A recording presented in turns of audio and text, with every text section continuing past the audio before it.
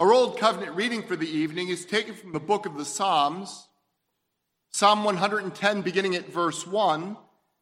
We will be reading the entire psalm this evening. The word of the Lord. The Lord said to my Lord, "Sit at my right hand until I make your enemies your footstool."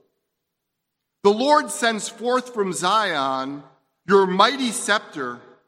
Rule in the midst of your enemies. Your people will offer themselves freely on the day of your power in holy garments. From the womb of the morning, the dew of your youth will be yours. The Lord has sworn and will not change his mind. You are a priest forever after the order of Melchizedek. The Lord is at your right hand. He will shatter kings on the day of his wrath. He will execute judgment among the nations, filling them with corpses. He will shatter chiefs over the wide earth. He will drink from the brook by the way. Therefore, he will lift up his head. Here endeth the Old Covenant reading. The New Covenant reading is taken from the first letter of John, 1 John chapter 5, beginning at verse 6. We will be reading through verse 12 this evening. The word of our God. This is he who came by water and blood, Jesus Christ, not by the water only, but by the water and the blood. And the Spirit is the one who testifies, because the Spirit is the truth. For there are three that testify, the Spirit and the water and the blood, and these three agree. If we receive the testimony of men, the testimony of God is greater. For this is the testimony of God, that he has borne concerning his Son. Whoever believes in the Son of God has the testimony in himself. Whoever does not believe God has made him a liar, because he has not believed in the testimony that God has borne concerning his Son. And this is the testimony, that God gave us eternal life, and this life is in the Son. Whoever has the Son has life. Whoever does not have the Son of God does not have life. Here endeth the New Covenant reading. Please keep your place here, as this will be the primary portion of God's word for our evening sermon. Everyone who believes that Jesus is the Christ has been born of God. That's how John begins this chapter. Everyone who believes that Jesus is the Christ has been born of God. Not some, not boast, but everyone. That's really good news. That should bring us great comfort. Indeed, there's a world of comfort in that word, everyone.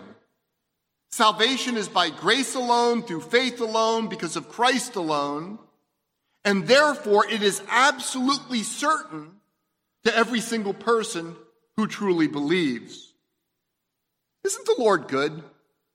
The Lord not only makes salvation entirely his free gift, he makes receiving it so simple that we can understand that we have obtained it, that we have received it from his hands.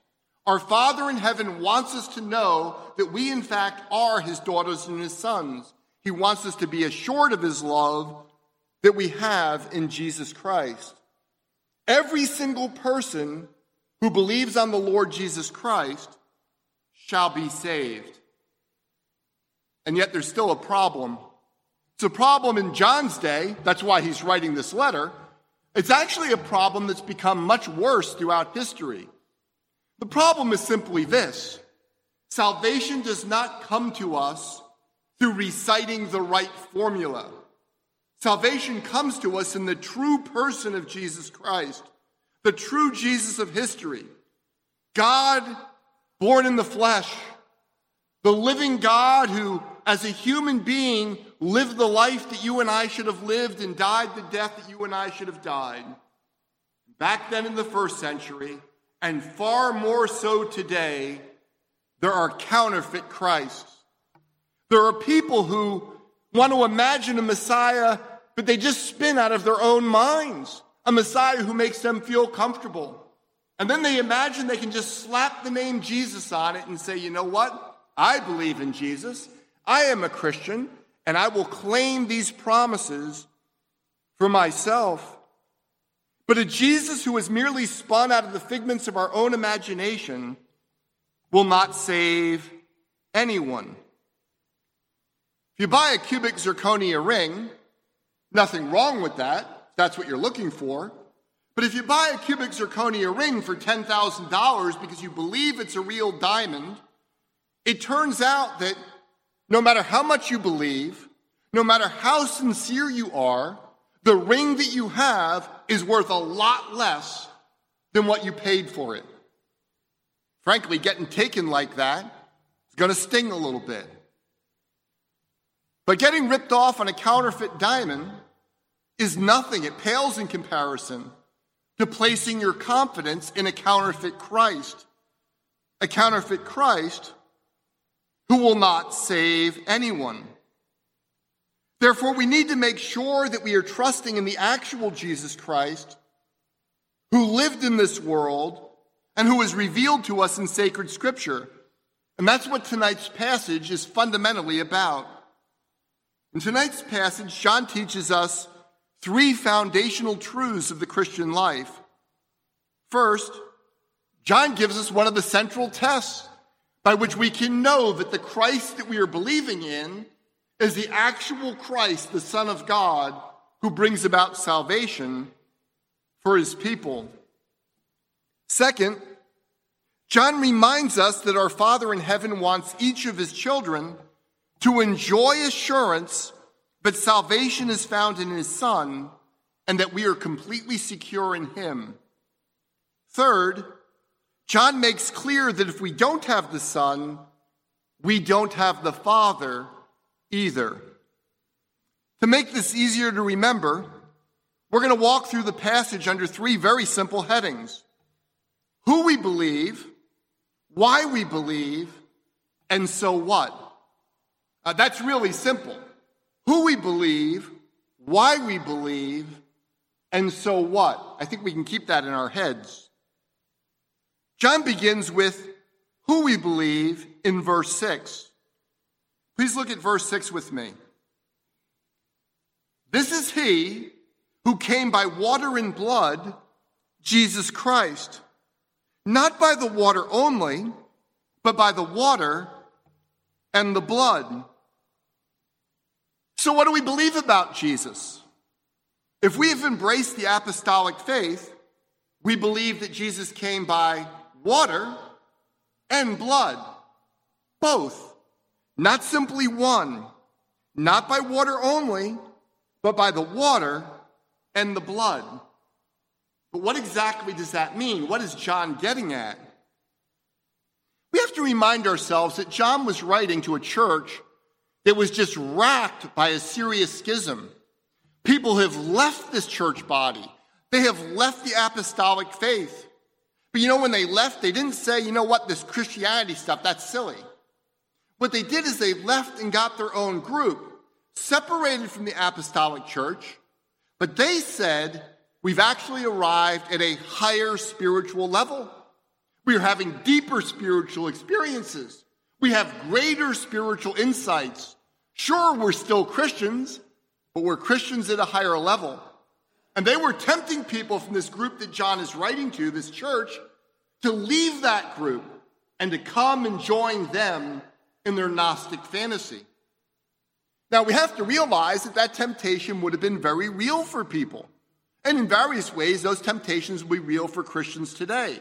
After all, who doesn't want deeper spiritual experiences and higher spiritual truths? It's attractive. Let me add, this pattern has repeated itself with quite a few variations throughout church history. So here's a rather important truth to get, particularly to get across to our young people.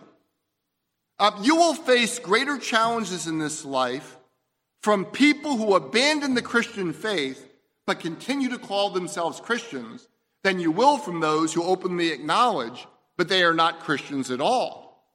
The reason for that's pretty obvious. The non-Christians in you have a black and white picture. But those who are claiming to be Christians and engaging in all manner of things that might be points of pressure in our culture, they're actually saying, if you come over and be with us, you can still be a Christian, not abandoning the faith, but you no longer have to deal with the opposition you're getting at work or in school or from your friends about those sexual ethics that church you were at was talking about, or about your exclusive claim that Jesus is the only way. In our church, people don't believe that. We're all Christians. And that'll be tempting to a lot of young people, right? Christianity without a cross for us, often because it's a Christianity without a cross for Jesus. That false sort of belief is very much a real danger. The enemies from within the church are a bigger challenge to us than the enemies from without. Now, I should hasten to add, we're not speaking here about the differences between Orthodox Presbyterians and Southern Baptists and Bible-believing Anglicans and Missouri Synod Lutherans and so on. Some of those differences might matter, but we're all within the family of God. We're talking about people who are abandoning Christianity for a counterfeit because they are abandoning the true Christ for a counterfeit Christ who is different than the Lord and Savior who has really lived. We'll say this as a pastor, but I'm sure you all join me in this. What a tragic thing it would be if some of the young people in our church were to leave an Orthodox Bible-believing church, not to go to a Missouri Synod church, that would be fine, or to a Southern Baptist church, but to go into this sort of background where they're pretending to still be Christians when in fact they have abandoned the only Christ who can ever save anyone. They're going into an empty, powerless, and let me say it, evil religion.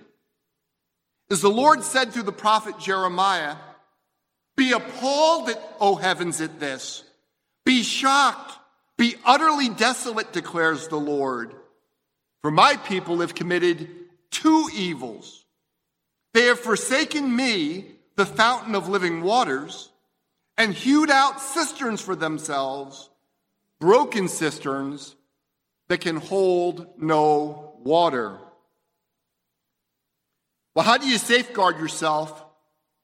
How do you help other people that you love safeguard themselves from going into this disastrous error? Well, first and foremost, you ask about any group, any church, group claiming to be a church, what do they say about Jesus? Do they believe that he is truly God come in the flesh? Do they believe that he rose bodily from the dead? And as we are looking at in this evening's passage, do they teach that Jesus died as your substitute to satisfy the wrath of a holy God against your sin? I should say in the modern church in North America, there are widespread denominations that have simply washed this truth away, that we are objects of God's wrath by nature. In fact, you'll remember that when that wonderful song by Keith Getty and Stuart Townend came out, In Christ Alone, but a number of mainline denominations, including the Presbyterian Church in the USA, they wanted to put it in their hymnal.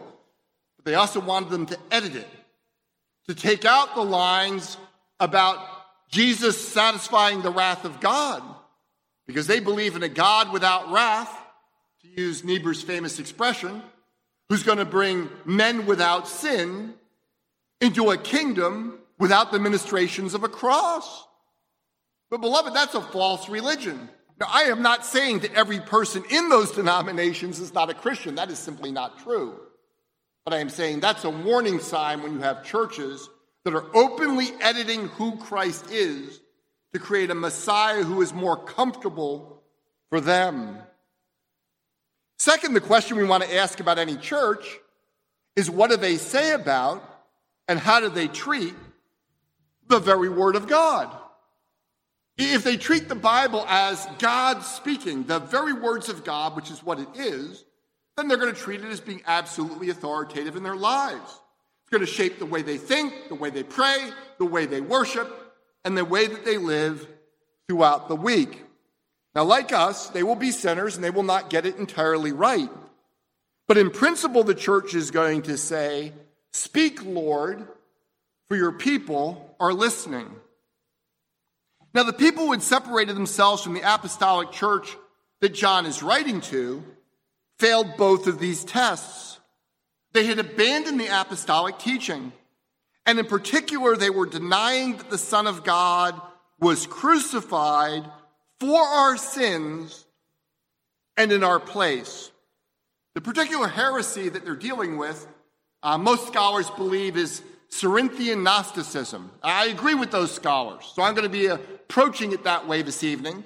But if it varied a little bit from what we know about Cerinthian Gnosticism, that isn't going to be very important to us in the 21st century. But here are two things that could be really helpful for you to know about this heresy. The Cerinthian Gnostics, first of all, believed that the Christ Spirit came upon Jesus at his baptism. That is, they don't believe in an incarnate God, that God himself took to himself a true human nature.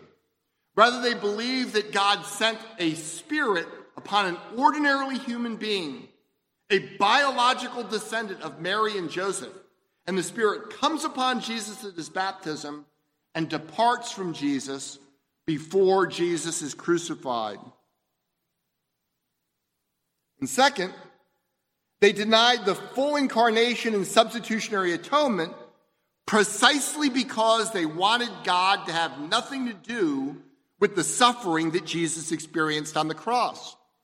By the way, interestingly enough, this has been picked up, they didn't get it from Cerinthian Gnosticism, but in Islam. You know, in Islam, they didn't want to have Jesus, who's a good man, a prophet, suffer judgment. So in Islam, they actually have the belief that Jesus had someone else substitute for him, that another man dies for Jesus on the cross.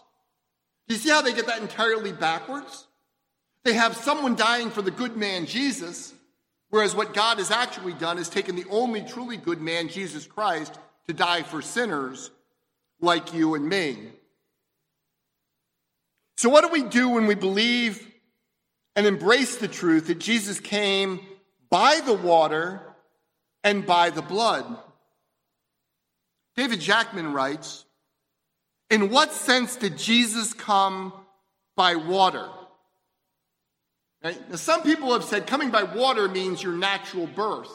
And in some contexts that can work. But as David Jackman points out, this cannot be a reference simply to his physical birth as a human being, since that matter was not under dispute. Much more likely and pertinent is that the beginning of the ministry of Jesus, when his coming began to be widely revealed, when he was marked out by water in his baptism in the River Jordan. Not only was this the public beginning of his ministry, it was also a divine witness to his identity. The Spirit descended upon him like a dove, and the voice of God was heard affirming that this was his beloved Son, with whom he was well pleased. It was a coming by water to take up the work which the Father had entrusted to him. Now, if you remember about Christ's baptism, at a fundamental level, Christ's baptism is about Jesus identifying with us. John was baptizing sinners who needed to repent. Jesus comes, as it were, to the waters from the other side, and he chooses to identify with us, the sinners, precisely so that his life will be reckoned to our account, as will his death, as our sins are reckoned to his. Although the false teachers would have put a different construction upon the event, that is, the event of baptism, seeing it as the moment at which the human Jesus received the divine Spirit as a temporary endowment, they would have no difficulty in affirming that the Christ had come in or by water. But they would have missed the fact that the incarnate God was choosing to identify with us as sinners and to die in our place. By the way, this is still true today. You know, all those churches that have abandoned the fact that Jesus came and died as our substitute, they still practice baptism. They go through the ceremony, but they have vacated it of its meaning, right? Yes, it's true that baptism talks about our regeneration that the Holy Spirit does within us. But it very much is about God washing us clean. After all, it is. It's a washing with water. And it's a washing in water that comes through judgment. Listen to the Apostle Paul as he teaches us this truth in Romans chapter 6, verse 3. Paul writes, "Do you not know that all of us who have been baptized into Christ Jesus were baptized into his death?" Right? The wages of sin is death. Jesus died for us, and our baptism is a way of symbolically and sacramentally identifying us with Christ in his death for our sins. If we remove cleansing through judgment from baptism, what we are left with is a religion of spirit without the cross. Let me say that again. If we remove cleansing through judgment from baptism, what we are left with is a religion of spirit without the cross. That is, what we're left with isn't worthy of being called Christianity at all. And yet, the steeples are still on the buildings, and people are still pretending. So John is at pains to stress that Jesus did not come by water only, but by water and blood. Blood's pointing to Christ's violent, life-giving death. The one who came, whom Christians confess to be the Son of God, was as fully and thoroughly the eternal Son, the Christ, at his death as he was at his baptism or at his birth. These Cerinthian Gnostics want to say the Spirit, which is divine, comes upon the man Christ at his baptism and departs before his death. And John wants to make clear, no, hanging on the cross is the incarnate God. He is every bit as much God when his humanity dies as he was at his baptism. He was nothing less than God. He came by blood. The purpose of his coming, explained in his baptism, was fulfilled only in his sacrificial death. The same Son of God became the atoning sacrifice for our sins, and it is faith in him alone and in his completed work that brings eternal life, love for God and for his children, and victory over the world. This is what we believe. This is who in whom we believe. But why? Why do we believe these things? Yes, we celebrate them as the greatest news that has ever been told, but why do we believe this amazing good news? Good news, but is absolutely true. The answer is simple. Same answer, by the way, we had in adult Sunday school class today on an entirely different topic. We do so on the testimony of God himself. It is our Father's good pleasure that all of his children would know the truth about who Jesus is and what he has done. And it is our Father's good pleasure that all of his children would know that they will be secure in Christ's work and in his love forever. Look at the second half of verse 7 and also verse 8 with me. John writes, "And the Spirit is the one who testifies, because the Spirit is the truth. For there are three that testify, the Spirit and the water and the blood, and these three agree." You know, John, as it were, is saying to these false teachers that have run away and started their own religion, so they think they're super spiritual. Why won't they listen to what the Spirit is saying? If you're going to be super spiritual, you have to believe the Spirit's own testimony. Regretfully, those who think they are super spiritual while contradicting the Word of God have been with us throughout history. Right? They point to their own experiences rather than to God's testimony. I think of Martin Luther's very famous line, his description of Thomas Munster as someone who has swallowed the Holy Spirit, feathers and all. But as Munster was always gushing off about all these experiences that he had from the Spirit. And Luther says, yes, but what has God said? Right? The Holy Spirit is the one who's inspired Scripture. The Holy Spirit is the one who presses home Scripture to our minds and hearts. The test of the Spirit's work isn't claims to special experiences or pretending that all the promptings of our own hearts are the leading of God. The test of whether we are Spirit-filled or not is faith in the biblical Christ.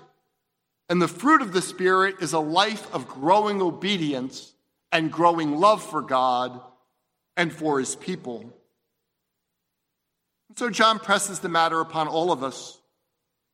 Do we think that we are spiritual? If so, are we believing what the Spirit says? For the Holy Spirit is the one who testifies. Now, in this context, this must mean that the Spirit is the one who testifies to Jesus. And in particular, the Spirit is the one who testifies to our Savior's life-giving death and resurrection. Quite simply, we believe that Christ died for our sins because the Holy Spirit has testified that this is so. And the Holy Spirit speaks nothing but the truth. What if you notice, by the way, it's a very interesting phrase. We're so used to hearing Jesus say, I am the truth. But actually, we have a very similar line here. The Holy Spirit not simply speaks the truth, but is the truth. But how does the Holy Spirit do this? That is, how does the Holy Spirit testify to the truth? Well, actually, we can point to many things. There's a multifaceted aspect of the Holy Spirit's ministry. But externally, the Holy Spirit testified to Christ during Christ's life by descending in the form of a dove on him at his baptism, by the numerous miracles that Christ did in the power of the Holy Spirit. And John probably also has in mind Christ's encouragement to his disciples.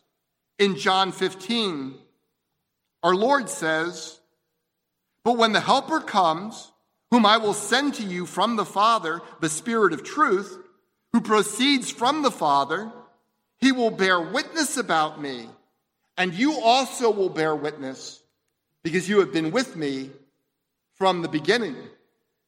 If that's right, and I think it is, then Pentecost is exhibit A of the Holy Spirit testifying to Jesus. In a very dramatic way, the Holy Spirit rushes upon the disciples and rushes upon Jewish people and makes new converts. He applies the truth of Peter's message about Jesus to their hearts, and with unction, he opens up their hearts so that they believe this as it's the absolute truth. And what was the good news? The Apostle Peter declared, men of Israel, hear these words.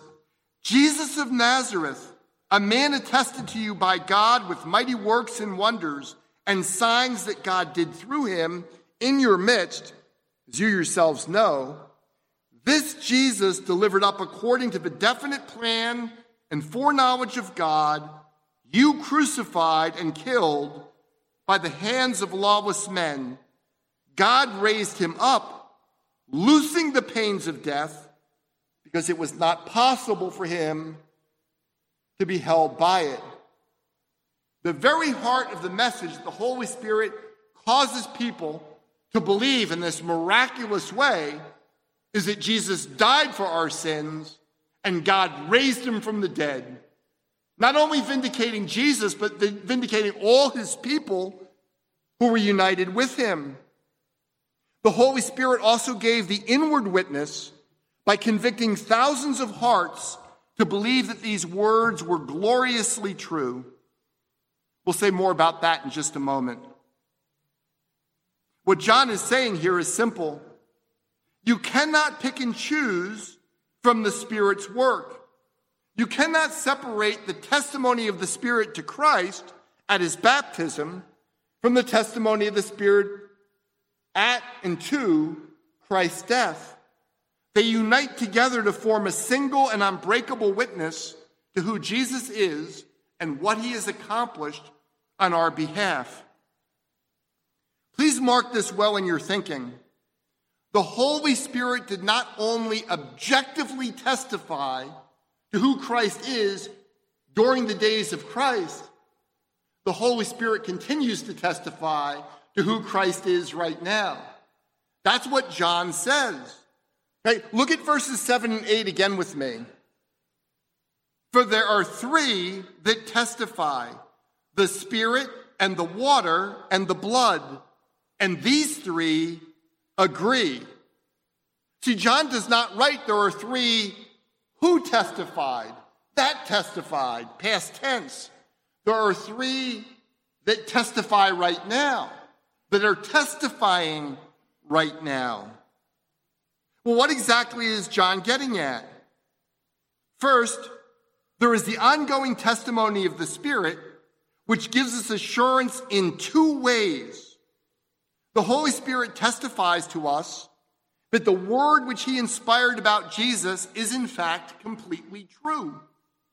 This is commonly called unction. Now, unction is not God giving you your own personal private revelations. Right? It's not new information. But what God does, God the Holy Spirit, is he takes the very words that he has inspired the authors to write, and he causes you in your heart and your mind to go, that is completely true. This is God speaking to me. The Holy Spirit does that as part of his testimony to the truth. As Martin Luther once put it, the Holy Spirit is no skeptic, and the things that he has written on our heart are more certain and sure than life itself. Beloved, the Holy Spirit is no skeptic. In addition to this objective testimony to the words of Scripture which he has inspired, the Holy Spirit also gives a personal testimony to the believer that we truly are God's children. I want to be a little hesitant here. We often talk about this as though it's subjective. Right? Inspiring the Scripture is objective. Testifying to the Scripture is objective. And we start thinking about the testimony of the Holy Spirit in our hearts. We start thinking about our experiences, and our experience is subjective. But I want you to realize that God's testimony in this case is absolutely objective. The Spirit himself, as Paul writes in Romans 8, the Spirit himself bears witness with our spirit that we are children of God. Isn't that incredible? Second, the water bears witness. Now, I want you to see there's a shift here, and this is also true when we come to the blood. The water bears witness. Now, when Jesus was coming through the water, that refers to Jesus' baptism. But now John is shifting over as he's talking about witness, no longer talking about Jesus' baptism, but talking about your baptism.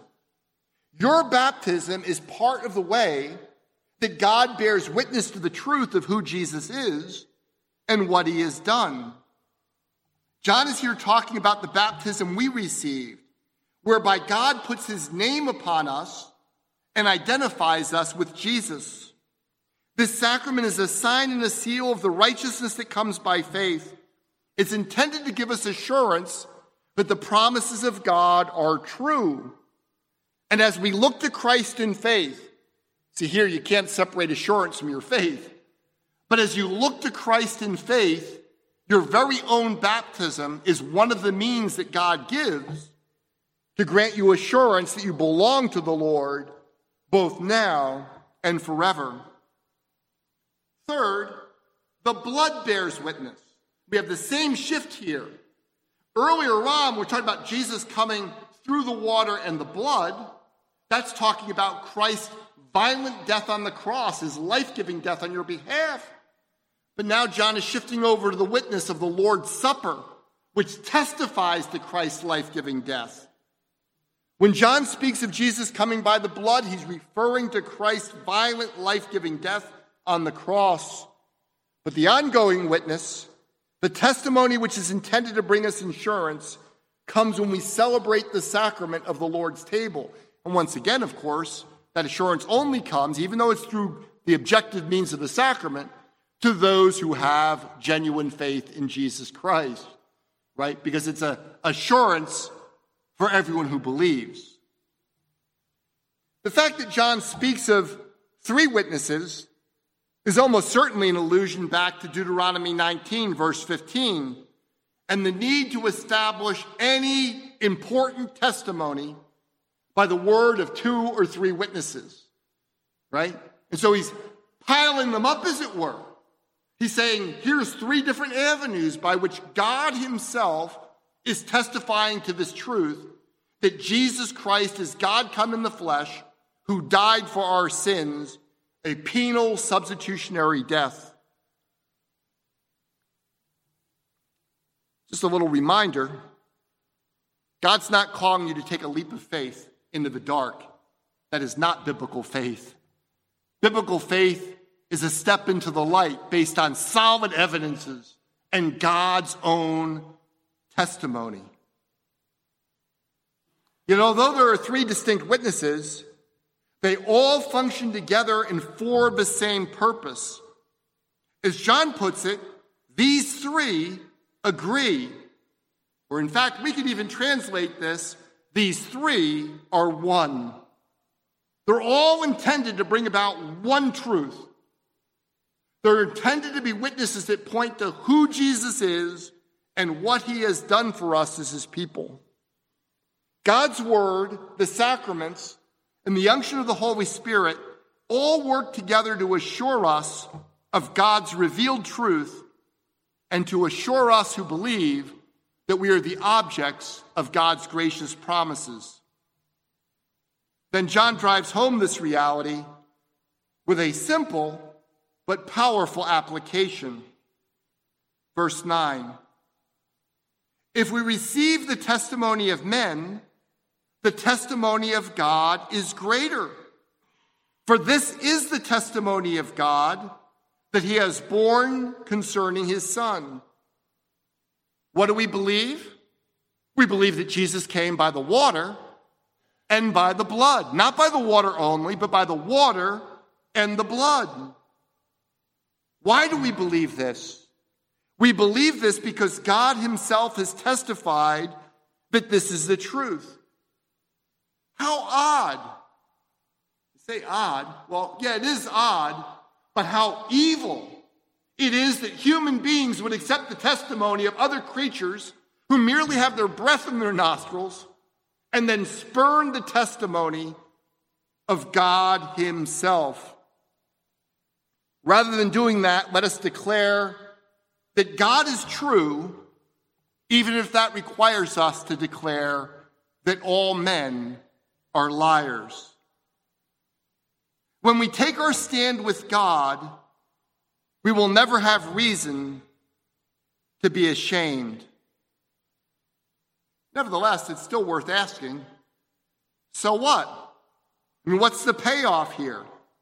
What difference does it make that we believe this particular truth about what God has done in Jesus Christ?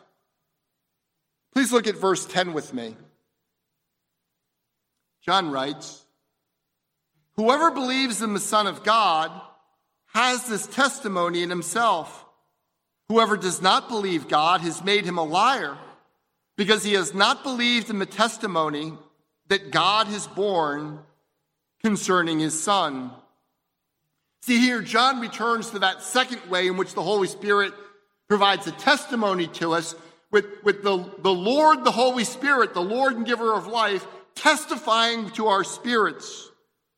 This is when the Holy Spirit objectively declares the truth, whether through Christ's miracles at Pentecost or by inspiring the scriptures, and he drives that testimony home into our hearts so that we believe it as being absolutely God's word.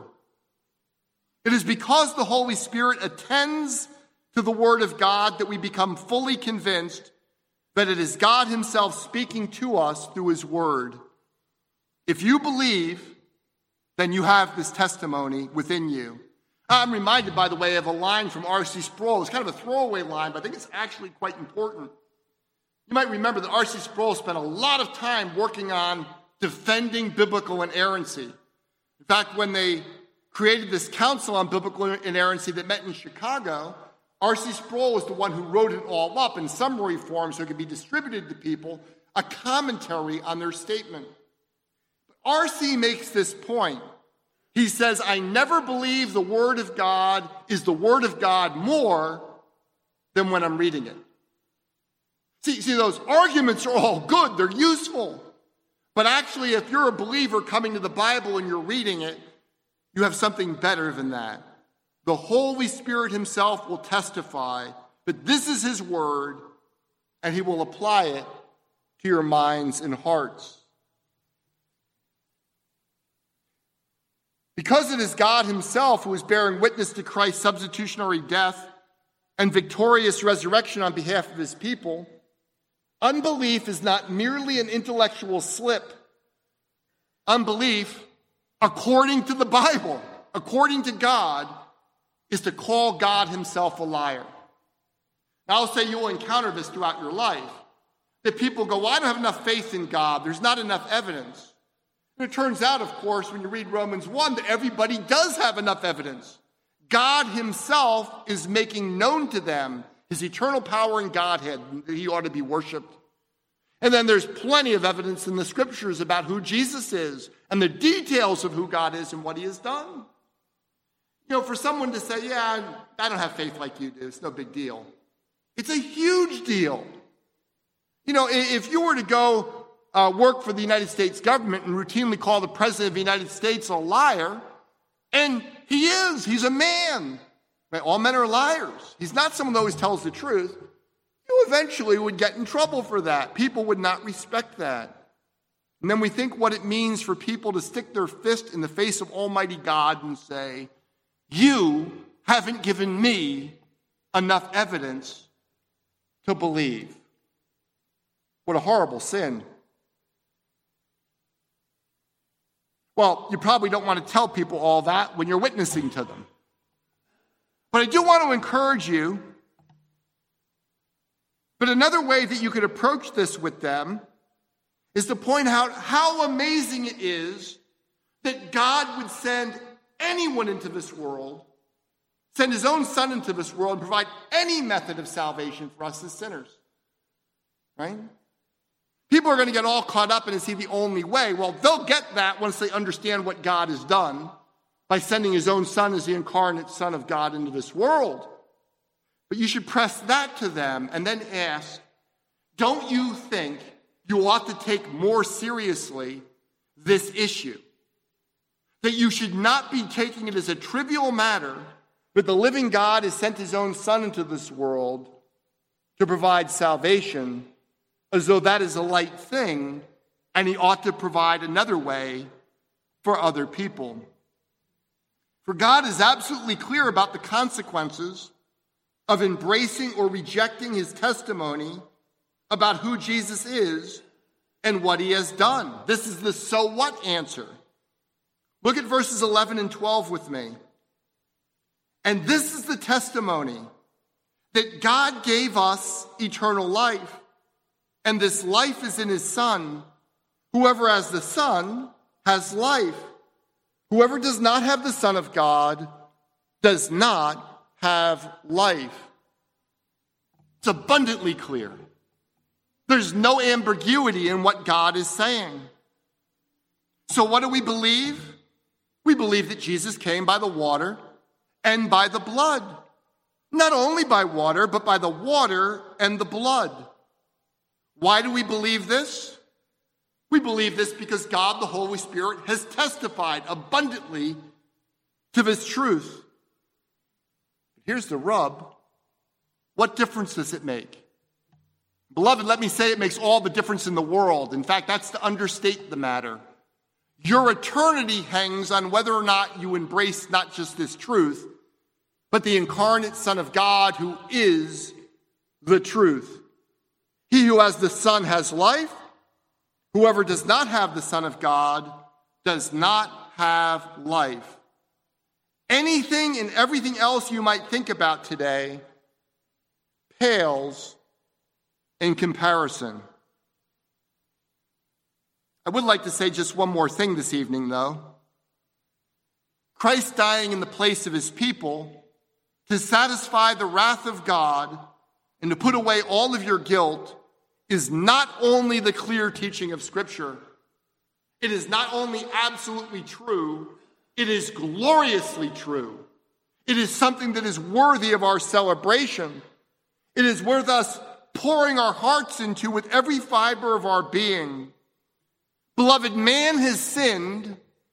God has paid the price. Who could possibly fathom that love? So yes, and without apology, we preach Christ and him crucified. And we also sing this truth with joyful and grateful hearts. As Keith Getty and Stuart Townend have so movingly put it, till on that cross, as Jesus died, the wrath of God was satisfied. For every sin on him was laid. Here, in the death of Christ, I live. Amen.